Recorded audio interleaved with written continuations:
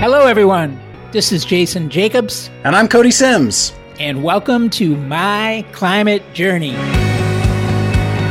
This show is a growing body of knowledge focused on climate change and potential solutions.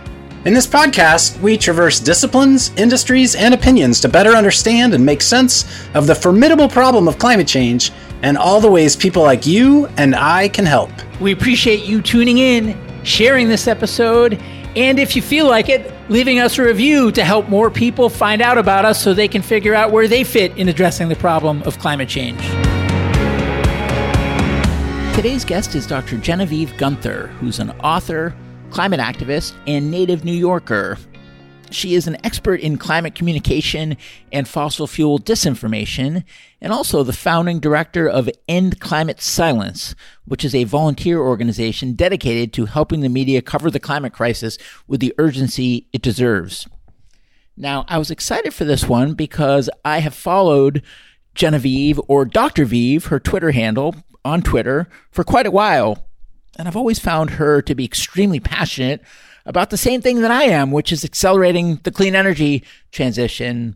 When it comes to tactics, I've bristled a few times when it comes to things like villainizing the fossil fuel industry and being so skeptical of carbon removal. And rather than get into a Twitter spat, I invited Dr. Guenther on the show to have a long-form discussion. We have a really great discussion in this episode about Genevieve's journey to doing the work that she's doing, what she's learned along the way, how her views have evolved, whether she's an optimist, what types of solutions are most impactful, barriers holding us back. So similar types of topics that we cover in every episode, but Dr. Guenther has a pretty unique perspective on it, and I learn a lot. Also, we double-click on some of the areas of disagreement and find that while we don't always agree completely, we agree a lot more than the polarized environment of Twitter may lead us to believe, which is a good lesson that I'm learning again and again lately and that I encourage all of you to learn as well. At any rate, Genevieve, welcome to the show. Thanks for having me, Jason. I'm delighted to be here.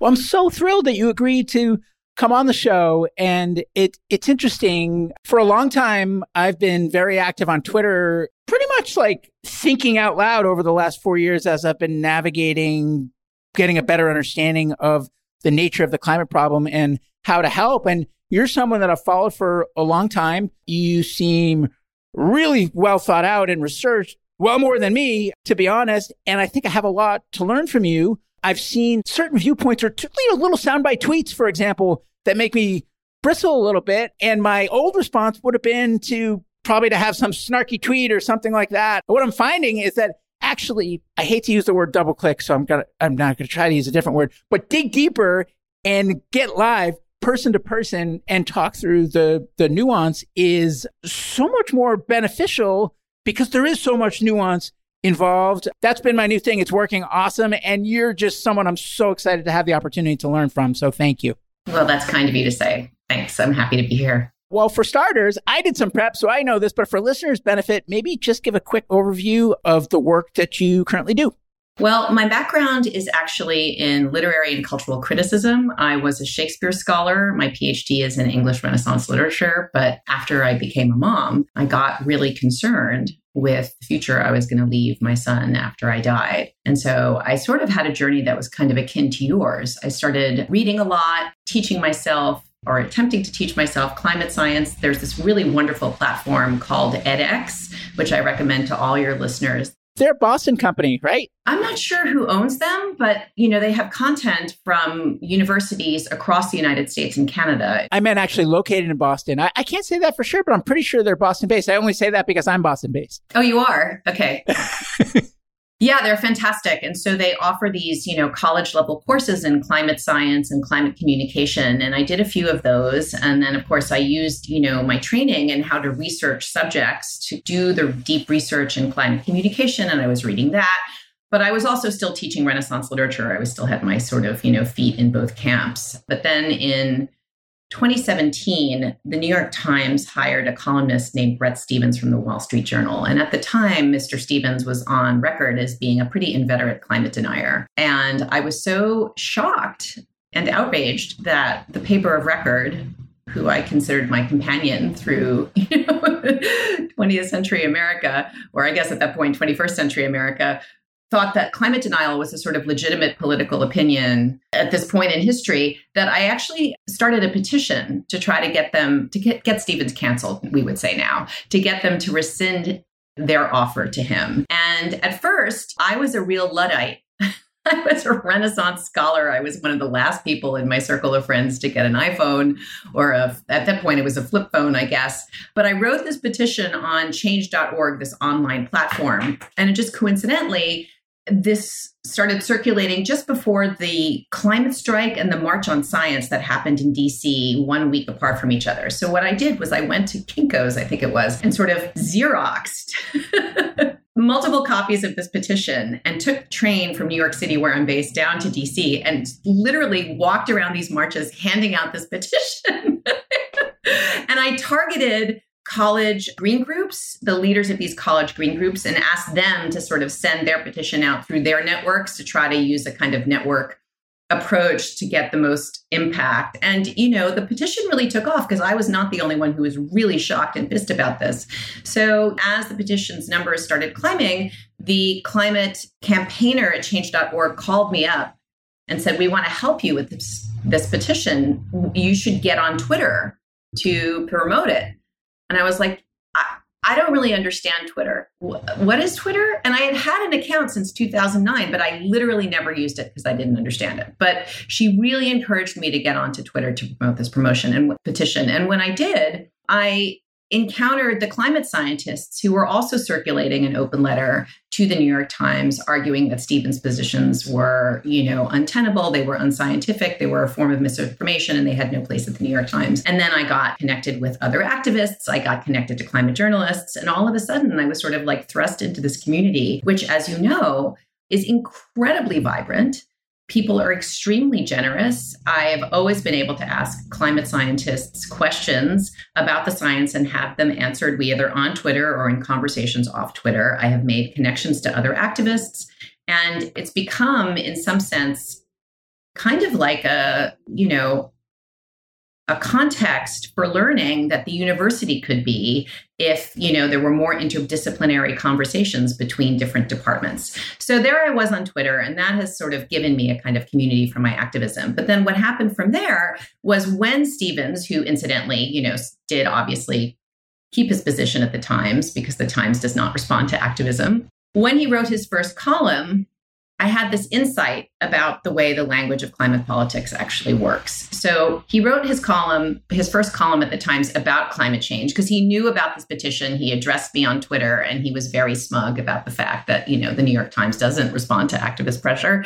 And then he, went ahead and wrote about climate change. And this column was called Climate of Complete Certainty. And it used the messaging of the past decade plus among right-wing circles, which is to highlight scientific uncertainty and to suggest that there is enough scientific uncertainty about climate science that you can't really justify any government or even private investment in clean energy or other forms of climate action because the science isn't really certain enough to say that climate change is real, it's human caused, and it'll be dangerous. So this was sort of the last gasp of that argument, which was basically swept out of the public sphere with the release in 2018 of the 1.5 degrees Celsius report by the IPCC. Although I see some pockets of it still on Twitter, like there's that Alex guy, I forget his last name, whose hashtag is like climate catastrophism or whatever. And he's tweeting like... Well, that's a slightly different argument, actually. That's the argument of accusing climate scientists and climate activists of alarmism, which we can get into in a moment. It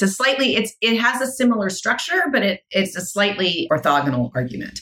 Anyway, so about uncertainty, he's making this argument that the science is too uncertain to motivate any policy.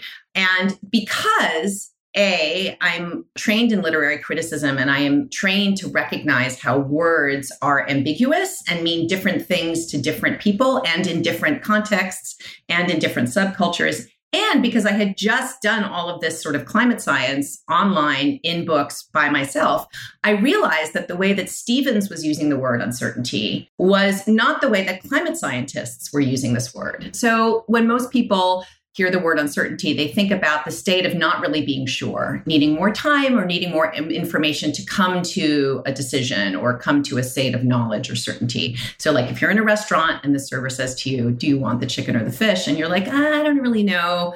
Go around the table, come back, I'm still uncertain.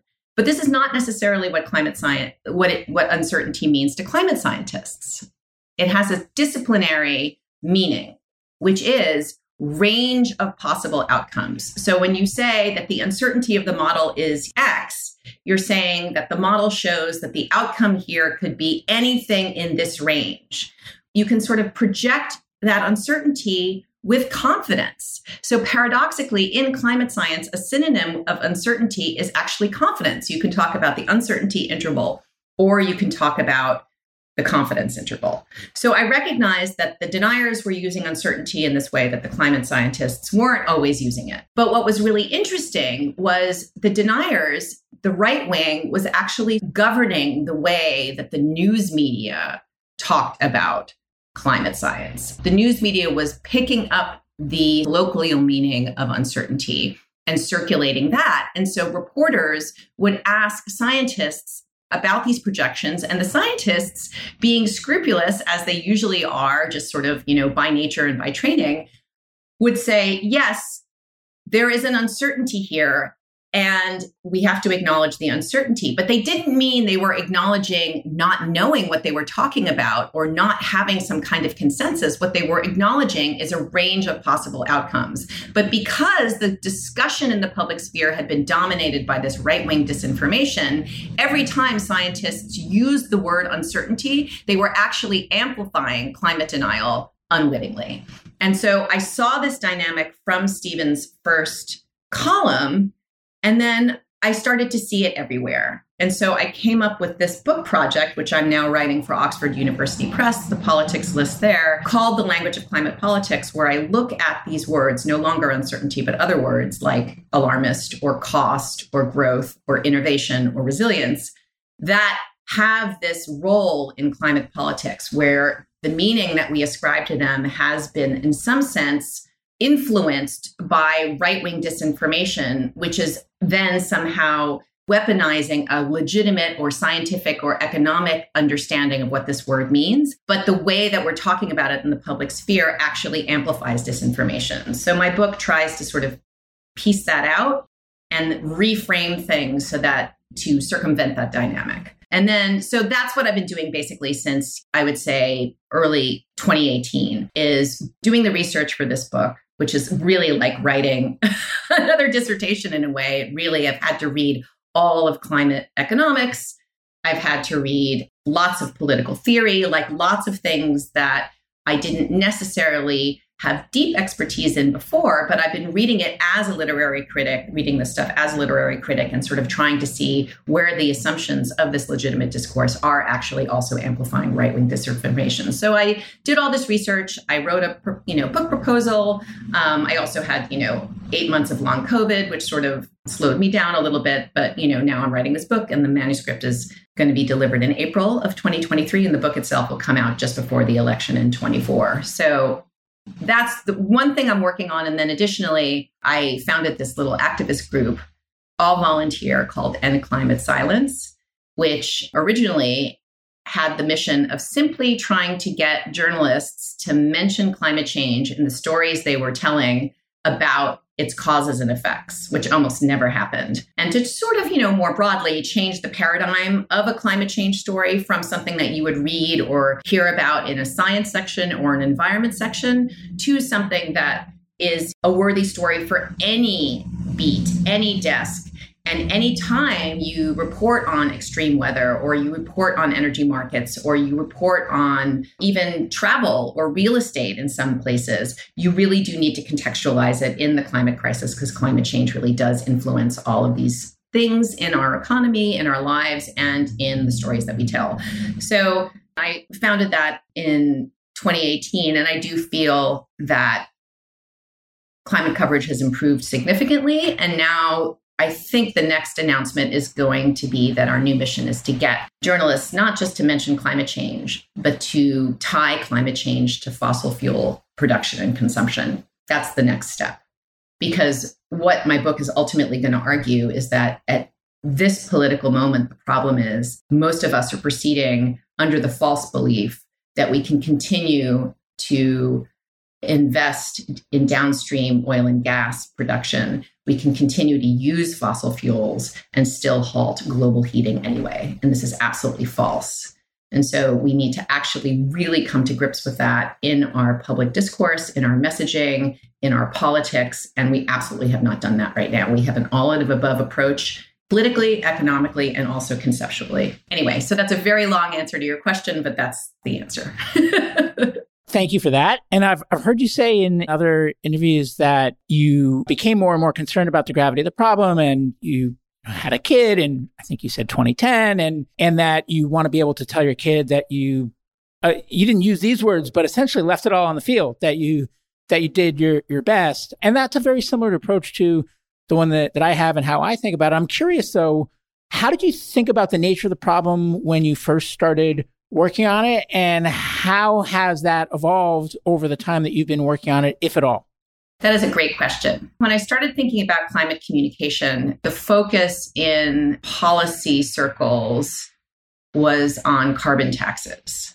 So people would talk about the way climate change was constructed in the media sphere was something like what follows. So they would talk about the science of climate change and how uncertain it was.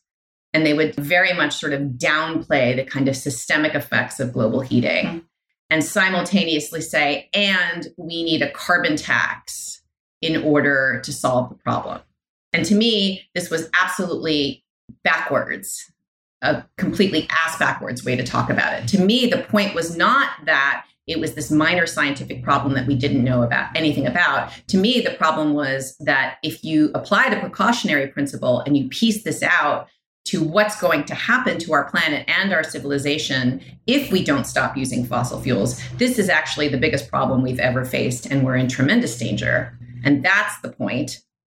And not tremendous danger in, 2 centuries, 3 centuries, but like in this century, our children in America, even though we're wealthy as a nation, although we can talk about how GDP hides just the massive amount of poverty in the United States later, if you wish. Anyway, so to me, the point was to have a really sort of precautionary principle-oriented form of messaging about climate change itself, but then talk about solving climate change as a tremendous economic opportunity, right? In the same way that moving from the horse and buggy to the car created all sorts of new markets and new wealth, you can talk about the clean energy revolution as a tremendous economic opportunity. So that's how I was sort of conceptualizing it, I would say, back in, 2015, 2016, even 2017, when I was really starting to think about this stuff. The idea with most political messaging is, here's this danger that our opponents are actually like leading you into, and we're going to fix it. And fixing it also means you're going to be richer. I mean, that's like the basic structure of all effective political messaging. So that's how I sort of came into it. And ironically, like the messaging around the IRA, the Inflation Reduction Act, which just passed the Senate and hopefully will pass the House today, was almost entirely centered on the economic opportunity that these investments in clean energy will provide, and the way that these investments will ultimately save ratepayers and other consumers money. That is an absolutely important part of any climate messaging, to show how it's going to benefit the pocketbooks of voters today. That said, my ideas about what it's going to take actually to solve the climate crisis in reality, and also how you get people on board to fighting incumbent interests, have evolved. So I don't think that messaging the climate problem and its solution only in terms of danger and economic opportunity is actually enough anymore. At this point, I think that there's a lot of deeper ideological work that needs to be done, which is something that I'm trying to do in my book, but also B, I think it's really important to make this a epochal struggle between the forces, leaving aside whether you think there is actually evil in the world. This is just a sort of narrative trope, an epochal struggle between the forces of good and evil. Like there has to be more political conflict foregrounded and normalized, I think, or else we're never really going to make the changes that we need to make quickly enough to halt global heating at a safe level. Well, a few places I'd love to go from there. One is if you take it one zoom level higher, because I asked you about the problem and how you're thinking the problem evolved, and you talked about the climate communications problem. I'm interested to understand your views on the problem of climate change. So the IPCC report, for example, talks about 12 years. Some describe it as a climate emergency. Others say we shouldn't use the word emergency. Some say that we're at risk of catastrophic tipping points and life on this planet may not continue. And others say, no, like it's a slider. There'll be more suffering over time, and we want to minimize that, but it's not. There's no deadline. That's a manufactured date. So I've done a very poor now job as a host of asking a leading question where I shouldn't have. How do you think about the problem of climate change, and how has that evolved since you started doing this work? I have become more frightened of climate change since I've started doing this work, and I have been deeply, deeply shocked by how late in the game it really is. So about that target that, 12 years and then 2050. So this is the thing, like climate science has a pretty robust understanding of the relationship between carbon dioxide concentrations in the atmosphere and temperatures. So that is something that is extremely settled science, as it were. Okay. Now, what we need to do to stop adding carbon dioxide to the atmosphere so that the stock of carbon dioxide in the atmosphere stabilizes and hopefully begins to draw down, that stuff is politics and economics. It's not science. So that's where political conflict, ideology, true sort of colloquial uncertainty comes in, because of course humans we're these unique animals where our behavior is so much less circumscribed than other kinds of animals. And we actually don't follow sort of deterministic laws in the way that, the atmosphere does with respect to the concentration of carbon dioxide in the atmosphere.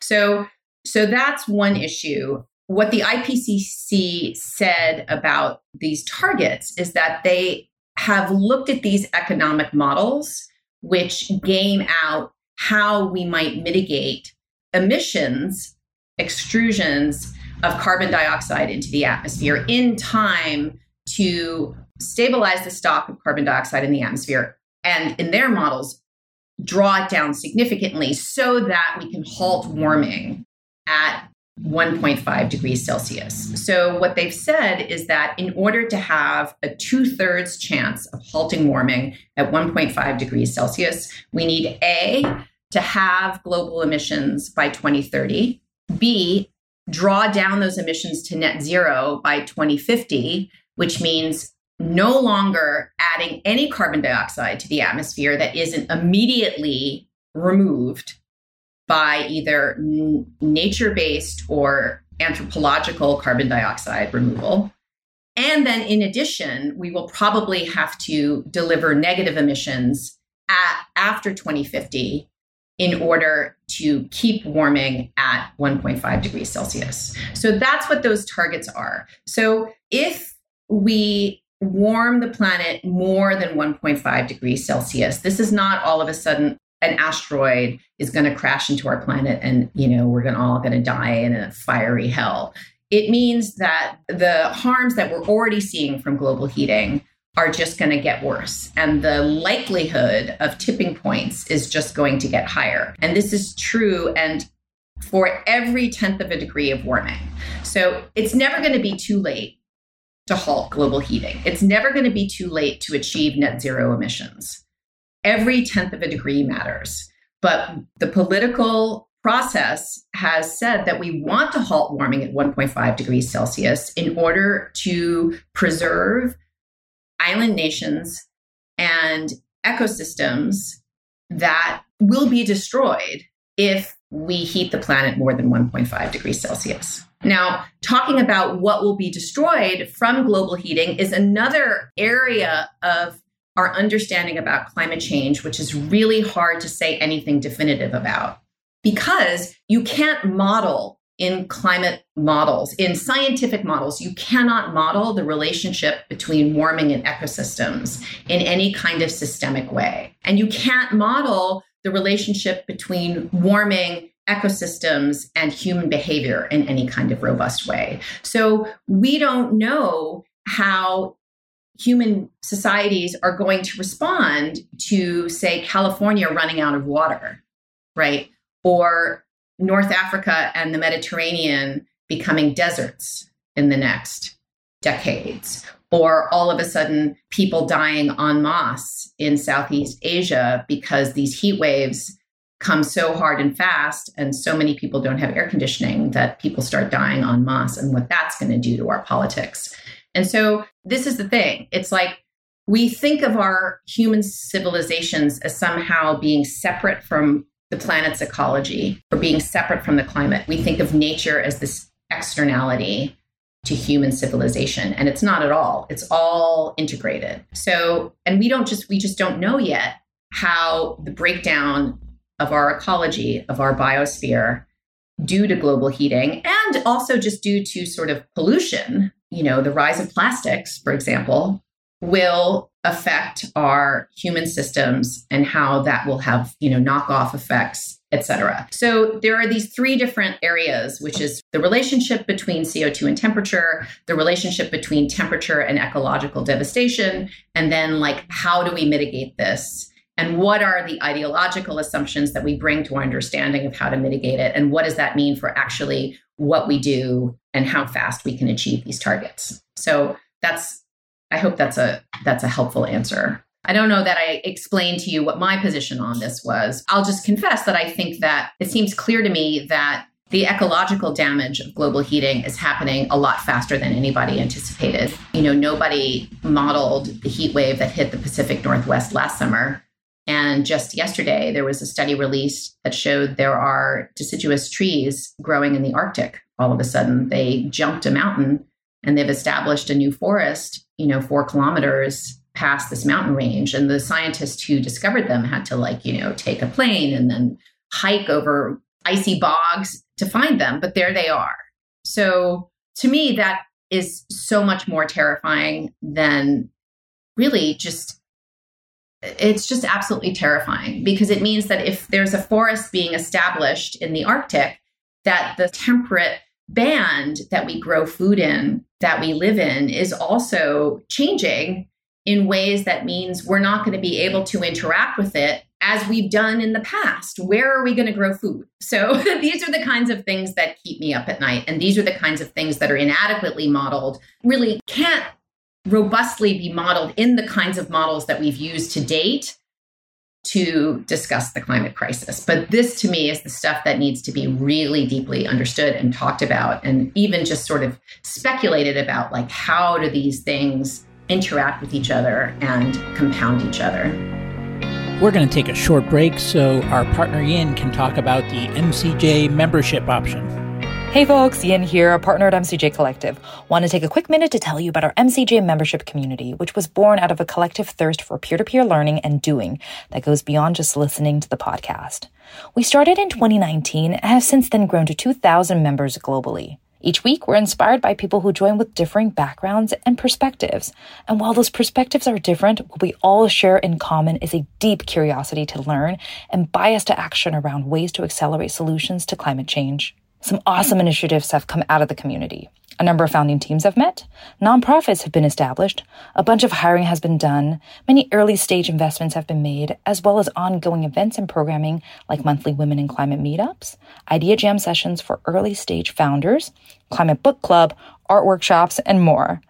So whether you've been in climate for a while or just embarking on your journey, having a community to support you is important. If you want to learn more, head over to mcjcollective.com and click on the Members tab at the top. Thanks, and enjoy the rest of the show. Back to the show.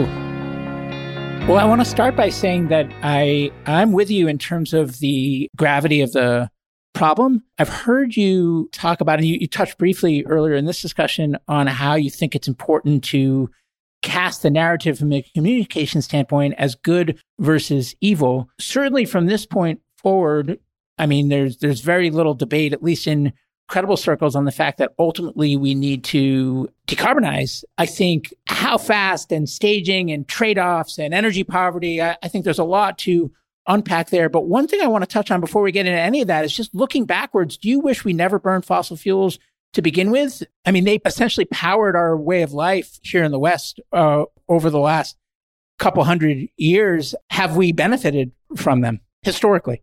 It's indubitable that the economic development of Europe and America relies on fossil fuel extraction. That's just a given. And the current destruction of Africa and Asia, whose GDPs are already cratering, is the flip side, that growth, right? Yeah, so I wouldn't use the word we in this question either. Like, I think that it's really important to look at the sort of whole global picture and understand the kind of climate colonialism that has enabled the growth of the United States and Europe and the development of those economies. So I don't know that I'm not going to deny that, fossil fuels have made us richer. I will actually argue against this idea that it's simply becoming richer that has given us longevity or changed the infant mortality rate. Those markers, which people like to point to prove that fossil fuel use was worth it, could equally well be attributed to public sanitation,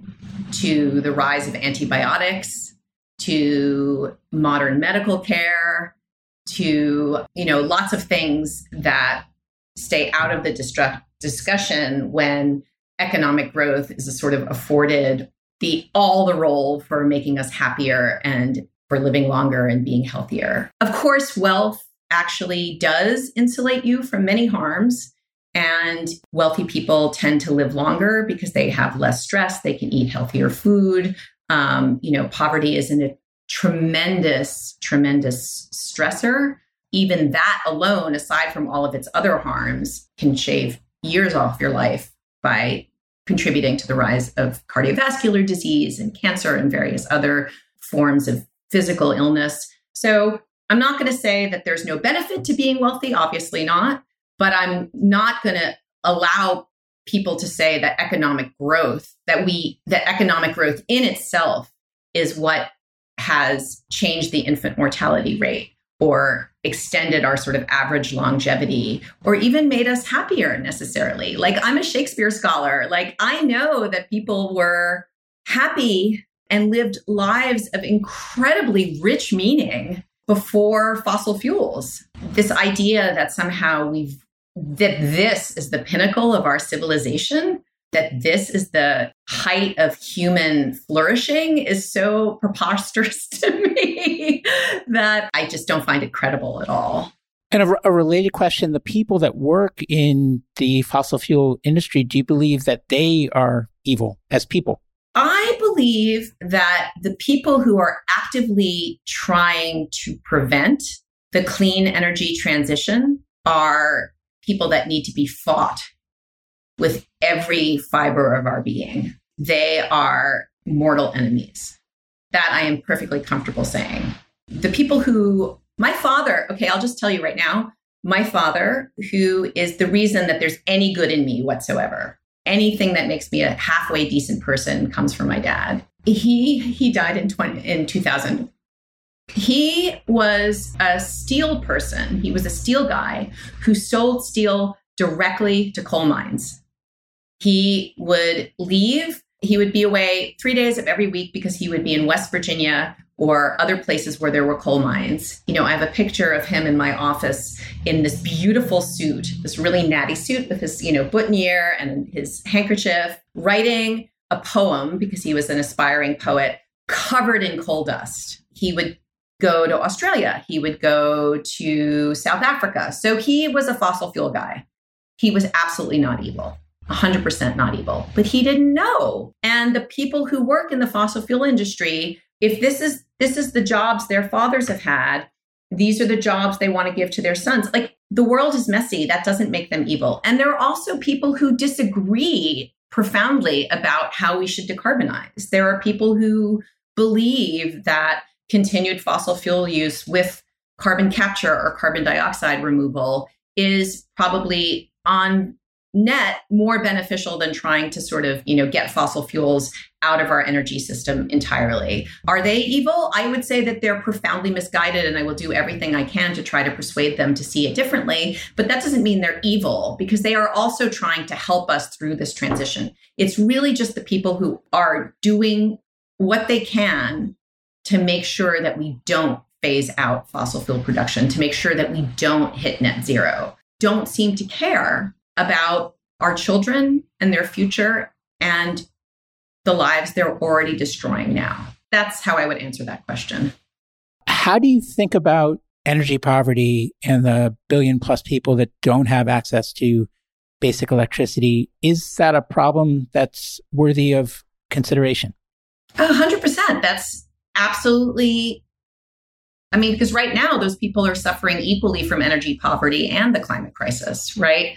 So that is absolutely, and we know that, more resilient infrastructure, better forms of energy will save lives in extreme weather situations. It's all the same problem, but I don't see how energy poverty justifies continued fossil fuel production in the United States. This is the problem, is that, people point to energy poverty in the global South as a reason to keep producing fossil fuels in the United States. And that those two things have absolutely nothing to do with each other.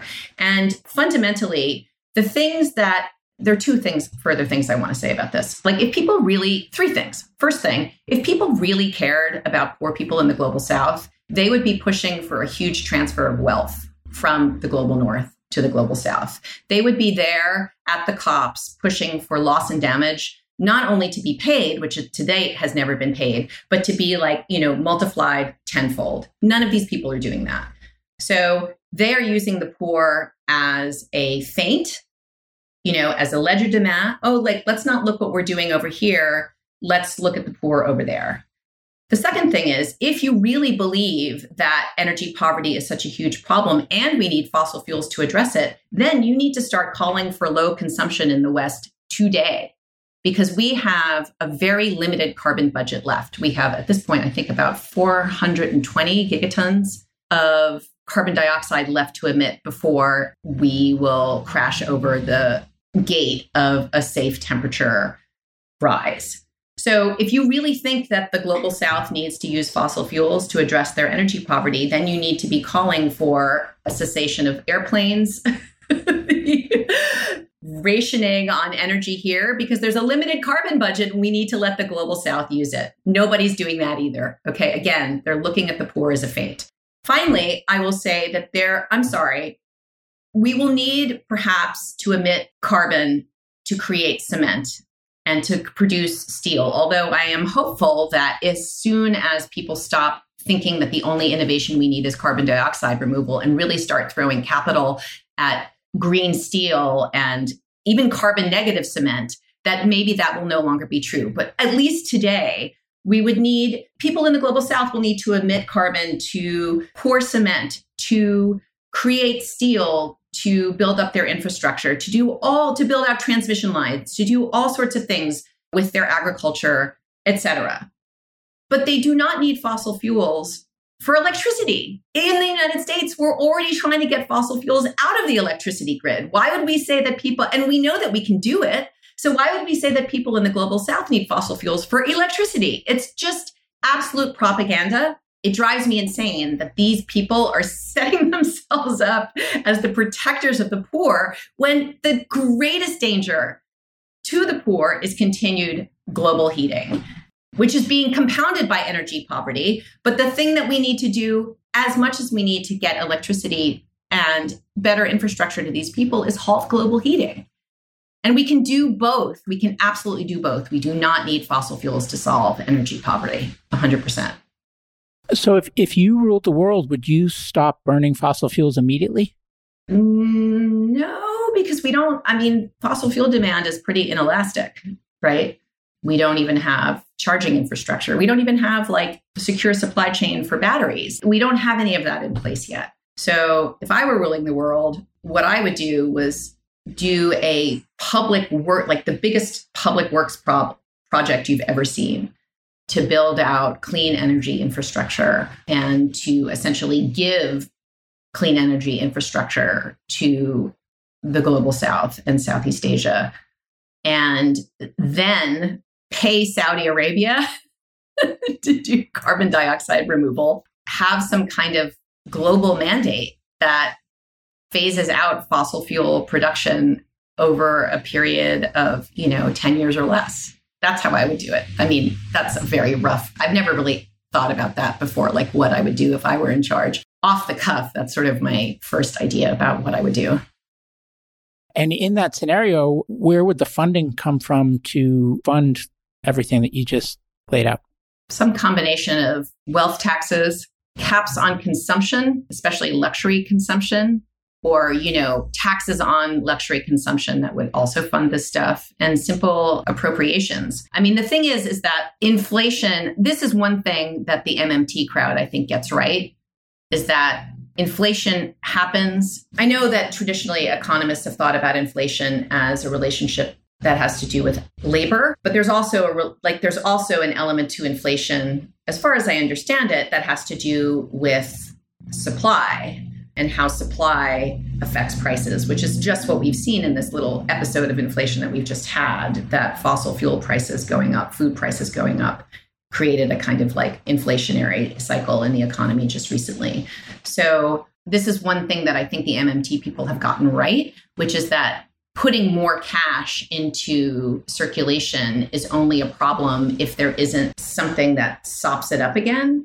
But we will be building out new objects, right? We will be giving people, we're not giving people more cash to buy the same limited number of commodities. We're giving people cash to create a bigger economy, new market. I don't know. I like to think that some combination of wealth taxes and appropriations would enable us to pay for this. I mean, I think in some sense, Keynes was right. We can pay for anything that we want to do.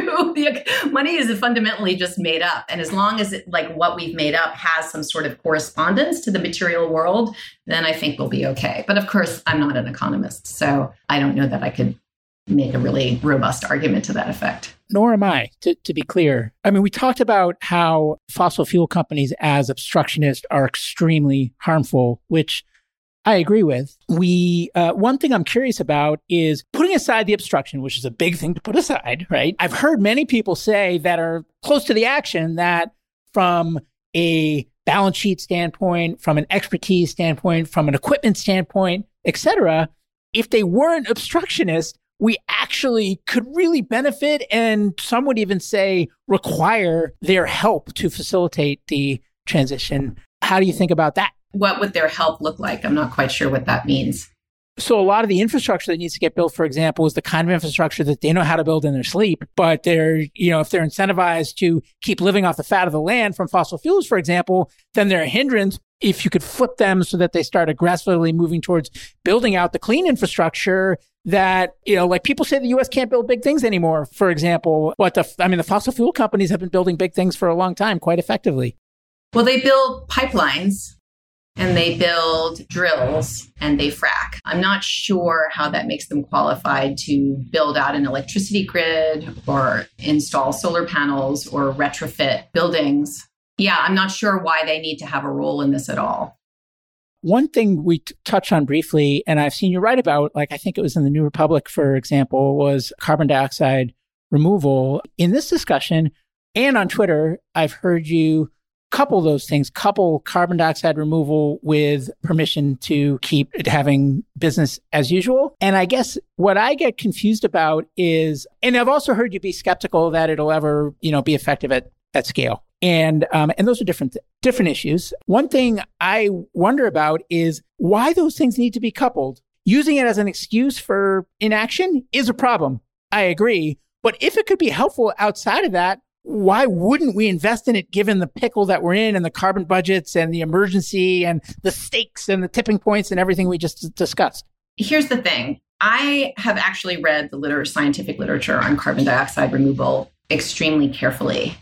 It really does seem like it's going to be highly unlikely that we could have more than, at most, miraculously so, 2 to 5 gigatons of carbon dioxide removal a year. And that is because the two methods that are most often proposed for carbon dioxide removal, bioenergy with carbon capture and storage and direct air capture, have limits, planetary limits, that prevent them from being deployed at larger scales.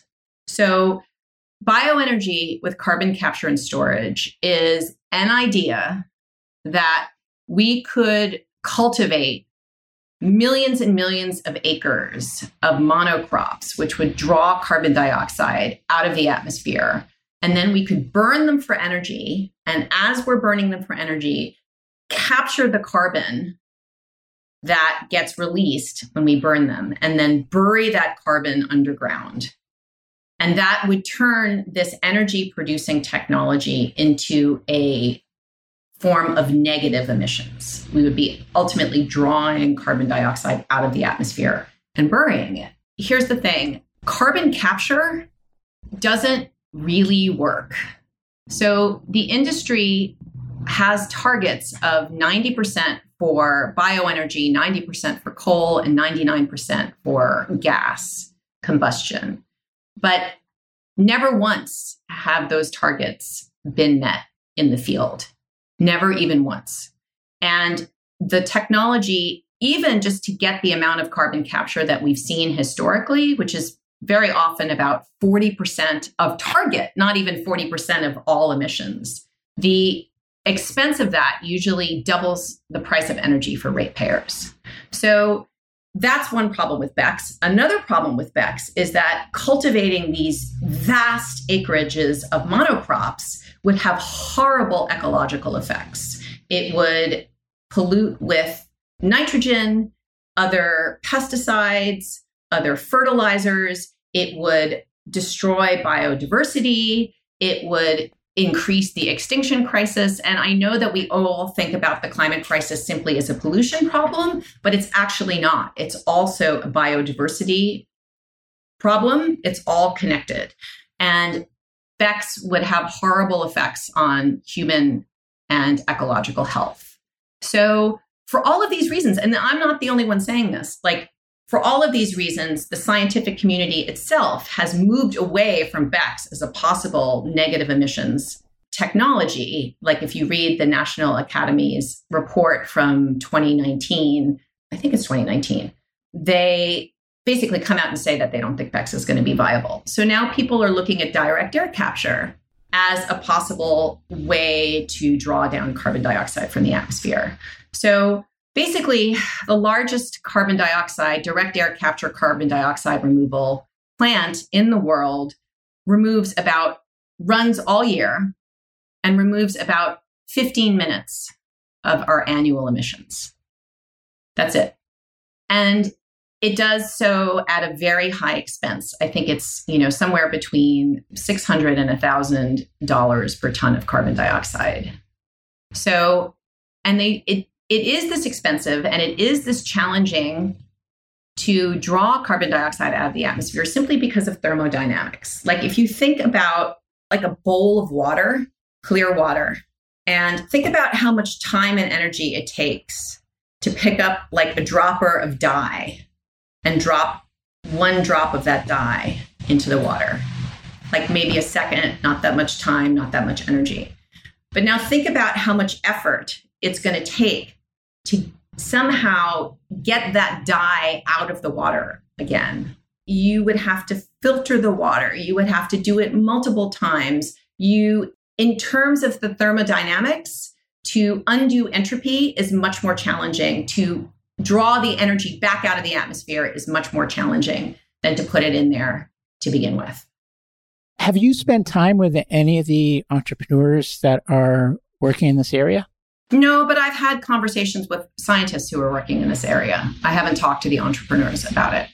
Gosh, I'd be interested to hear that discussion because I'm certainly not the best equipped to go toe to toe and talk through all the technological implications and risks and scaling challenges and things. Can I just finish about direct air capture though? Yes, please. Because of that, the amount of energy it takes to take carbon dioxide back out of the atmosphere, most of the credible estimates of how much that might cost don't go below $500 per ton of carbon dioxide. Other lower estimates come from people, entrepreneurs and people in industry. If you think about how much that's going to cost, that I think would give anybody pause, especially because this would not be the creation of a new market. This would not be a commodity that we're creating. This would be a service like waste management that we would need to be doing in perpetuity, in essence. So that's the cost, but then also the sort of physical constraints of producing that much energy. There are two elements. You need electricity, but you also need a high level of thermal energy, which right now we do not know how to produce with clean energy, with solar or wind. We only know how to produce. There are ideas floating around, but that in itself would be an area for innovation. Right now, all direct air capture is modeled as having its thermal energy produced by methane gas. So it is in itself a fossil fuel technology, which means that it's not clear that it would actually ever lead to negative emissions. And in fact, some of the life cycle analyses that have already been done on the technologies that exist today show that it's actually not carbon negative, it's carbon positive, because you actually have to add in the emissions that are created in creating the energy that powers the process. Look, we're going to need carbon dioxide removal to get to net zero if we're going to continue to have any kind of industrial economy.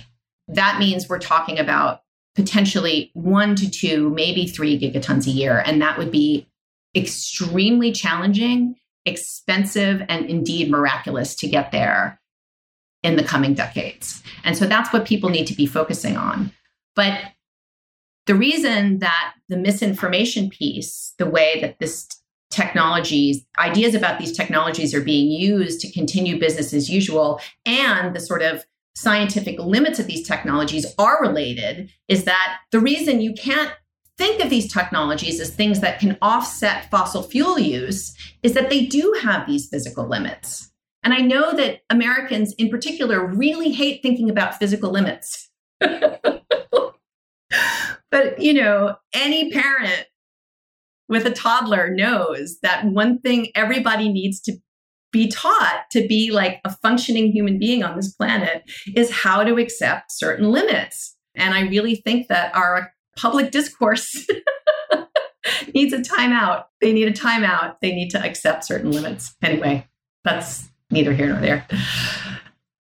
Thank you for that. I have a few reactions. One reaction is if I were a propagandist, I would probably be hunting for clips of people saying similar things about solar in the early days. Or I would be finding clips about Bill Gates talking about the internet. Or I would be finding clips about Blockbuster talking about Netflix. Or early skeptics of air travel or early skeptics of space exploration, right?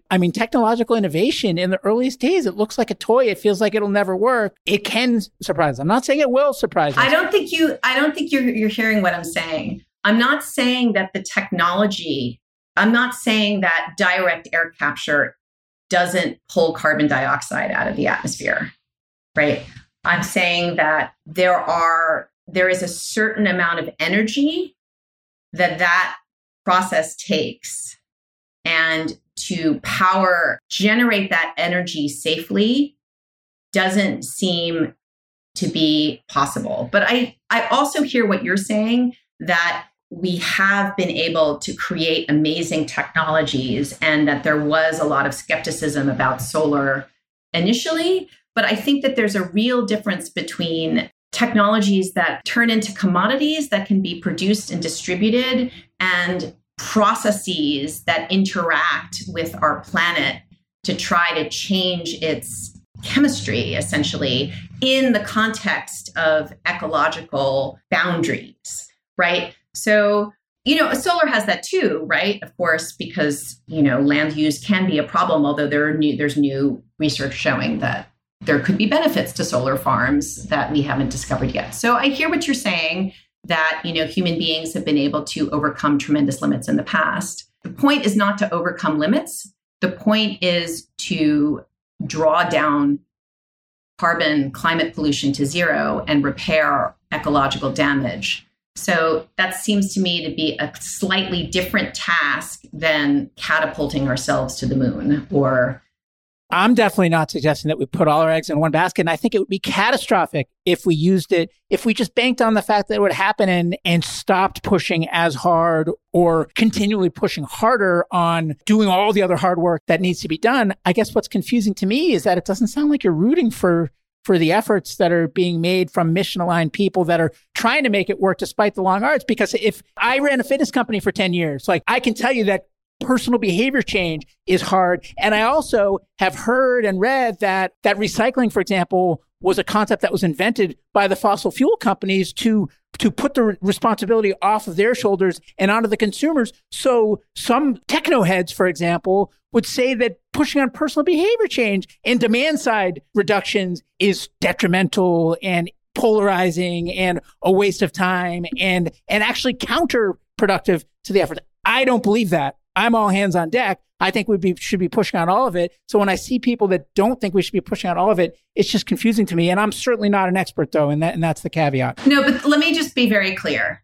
My research has shown me that the next frontier of climate denial is pushing the idea that we can continue to use fossil fuels and still halt global heating anyway. That is what is structuring our politics right now. That's what's structuring our public understanding. That is the problem, okay? And the number one form of greenwashing being circulated by oil and gas companies and state producers like Saudi Arabia is that they can keep producing and we can offset it with carbon dioxide removal, okay? So this, to me, is the problem. So I'm not saying that I don't want carbon dioxide removal to work. I'm not saying that the entrepreneurs shouldn't be pushing and that we shouldn't be throwing public money at this. We absolutely should. You wrote an article saying that we shouldn't, though. No, I didn't. I did not say that. I did not say that. Okay, then I must have misread. No. I said that we cannot promise that carbon dioxide removal can help us draw down so much carbon from the atmosphere that we can overshoot our temperature targets and reverse that overshoot later, and that it can't offset fossil fuel use. So what I'm trying to do in my public messaging is prevent entrepreneurs from making overpromising about what they're trying to do, and in that overpromising, amplify the disinformation that's being spread by oil and gas producers. So let's go back to the beginning of the podcast when I was talking about how uncertainty worked. Okay. So for many years, the right, the people who were trying to block action, highlighted scientific uncertainty. And then the scientists who were just doing their jobs would talk about uncertainty and amplify that disinformation. What's happening now is that fossil fuel producers are saying, A, we can continue to use fossil fuels and end up making that production carbon negative by using carbon dioxide removal. And B, that it's okay, we can overshoot our targets and just simply reverse climate change later and restore ecosystems using carbon dioxide removal. These are not true. Those are false claims. But the problem is there are well-meaning people over here, entrepreneurs who are trying to get capital for their technologies, and even the economic models in the IPCC who are making these promises and thereby legitimizing and amplifying the disinformation that is keeping our politics a little bit stuck. For what it's worth, I don't know any entrepreneur that's working in Syria, and I know a lot of them that believes that propaganda that you just stated. I certainly don't believe it. But the entrepreneurs have promised that carbon dioxide removal can remove up to 1 trillion tons of carbon dioxide by 2100. I have heard promises like that.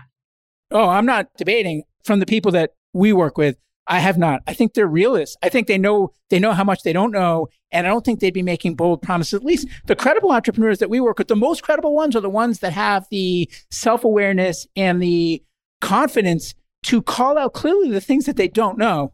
Okay, so that's great. Those are the voices that we need to amplify if we're going to have a project, if we're going to have this area of innovation that isn't going to backfire and end up keeping our climate politics stuck. So that is exactly the kind of thing that I would want to amplify. People working on carbon dioxide removal who acknowledge limits, who acknowledge what they don't know, and who don't promise that carbon dioxide removal can deliver carbon negative oil or restore the climate or reverse global heating or remove 1 trillion tons by 2100. So the more people who are working in the space who are not talking about that, the more we need to listen to those people. This is progress. The one thing I'll say, and I know we're up on time here, and I'm sorry about that, so we will move to wrap up here. But what I would love to do looking forwards, and I'd love your input on this, if not participation, is it sounds like you believe that it's extremely harmful every day that we're on fossil fuels looking forward. You also believe that we can't just stop cold turkey today. I believe both of those things. So that on that, we are aligned. I think what I'm trying to get to the bottom of, and I don't claim to understand it now, is what is the most aggressive plan that we can do it while balancing the trade-offs and limiting the suffering in the transition. And so I don't want to talk to people that are shills for the fossil fuel industry and out there whose jobs it is to protect business as usual. I want to talk to the people who are eager to move as aggressively as possible, but just want to minimize the collateral damage as they transition and try to sort through that. So if you have ideas for people we should talk to, books I should read, formats that would be helpful to sort through this publicly for the good of everybody, I would really love that. And I think it would be an important step, at least in my learning. Yeah, I don't really have recommendations off the cuff. Right now, I've just been reading, economics for the past 2 months straight. So why don't I think about that and send you an email and maybe you can put them in the show notes. How about that? Sounds great. Yeah. And Genevieve, I typically ask this magic wand question, which is if you had a magic wand and you could change any one thing to most accelerate our progress on addressing this grave problem, what would you change and how would you change it? That's such a great question. I don't think I can answer that question because I think what makes climate change unique among all the problems that humanity has faced is that there isn't just one thing that you can do that's going to solve it, right? This problem has been produced by the way some human beings at least live on this planet. And when I say live on this planet, I mean that in the broadest sense.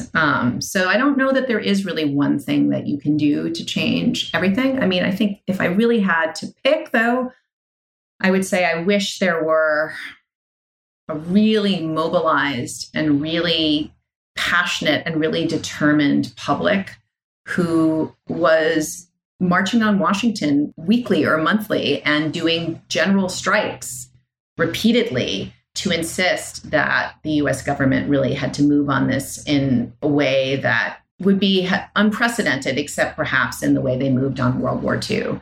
If somehow I could wake up tomorrow and have everybody feel as passionate about this issue as everyone on climate Twitter feels, I would be a happy woman. Anything I didn't ask that I should have, or any parting words beyond those great parting words? Not at all. Again, thank you for having me on. It's been a great conversation. I just want to end with a couple things. One, I mean, I feel like we could be, debating through this for hours more, but I want to be clear about something, and that is that you are an ally. I consider you an ally. You are incredibly passionate and mission-driven and thoughtful and thorough and a huge force of good for this space. So while there might still be things that we're butting heads on a little bit, to me, they're on the edges. You are an ally, and I'm just honored to be in this fight with you. So I just wanted to be clear about that. Well, I feel exactly the same way. Thank you. Okay, thanks so much. Thanks again for joining us on the My Climate Journey podcast. At MCJ Collective, we're all about powering collective innovation for climate solutions by breaking down silos and unleashing problem-solving capacity. To do this, we focus on 3 main pillars: content, like this podcast and our weekly newsletter; capital, to fund companies that are working to address climate change; and our member community, to bring people together, as Yen described earlier. If you'd like to learn more about MCJ Collective, visit us at www.mcjcollective.com. And if you have guest suggestions, feel free to let us know on Twitter at MCJPod. Thanks, and see you next episode.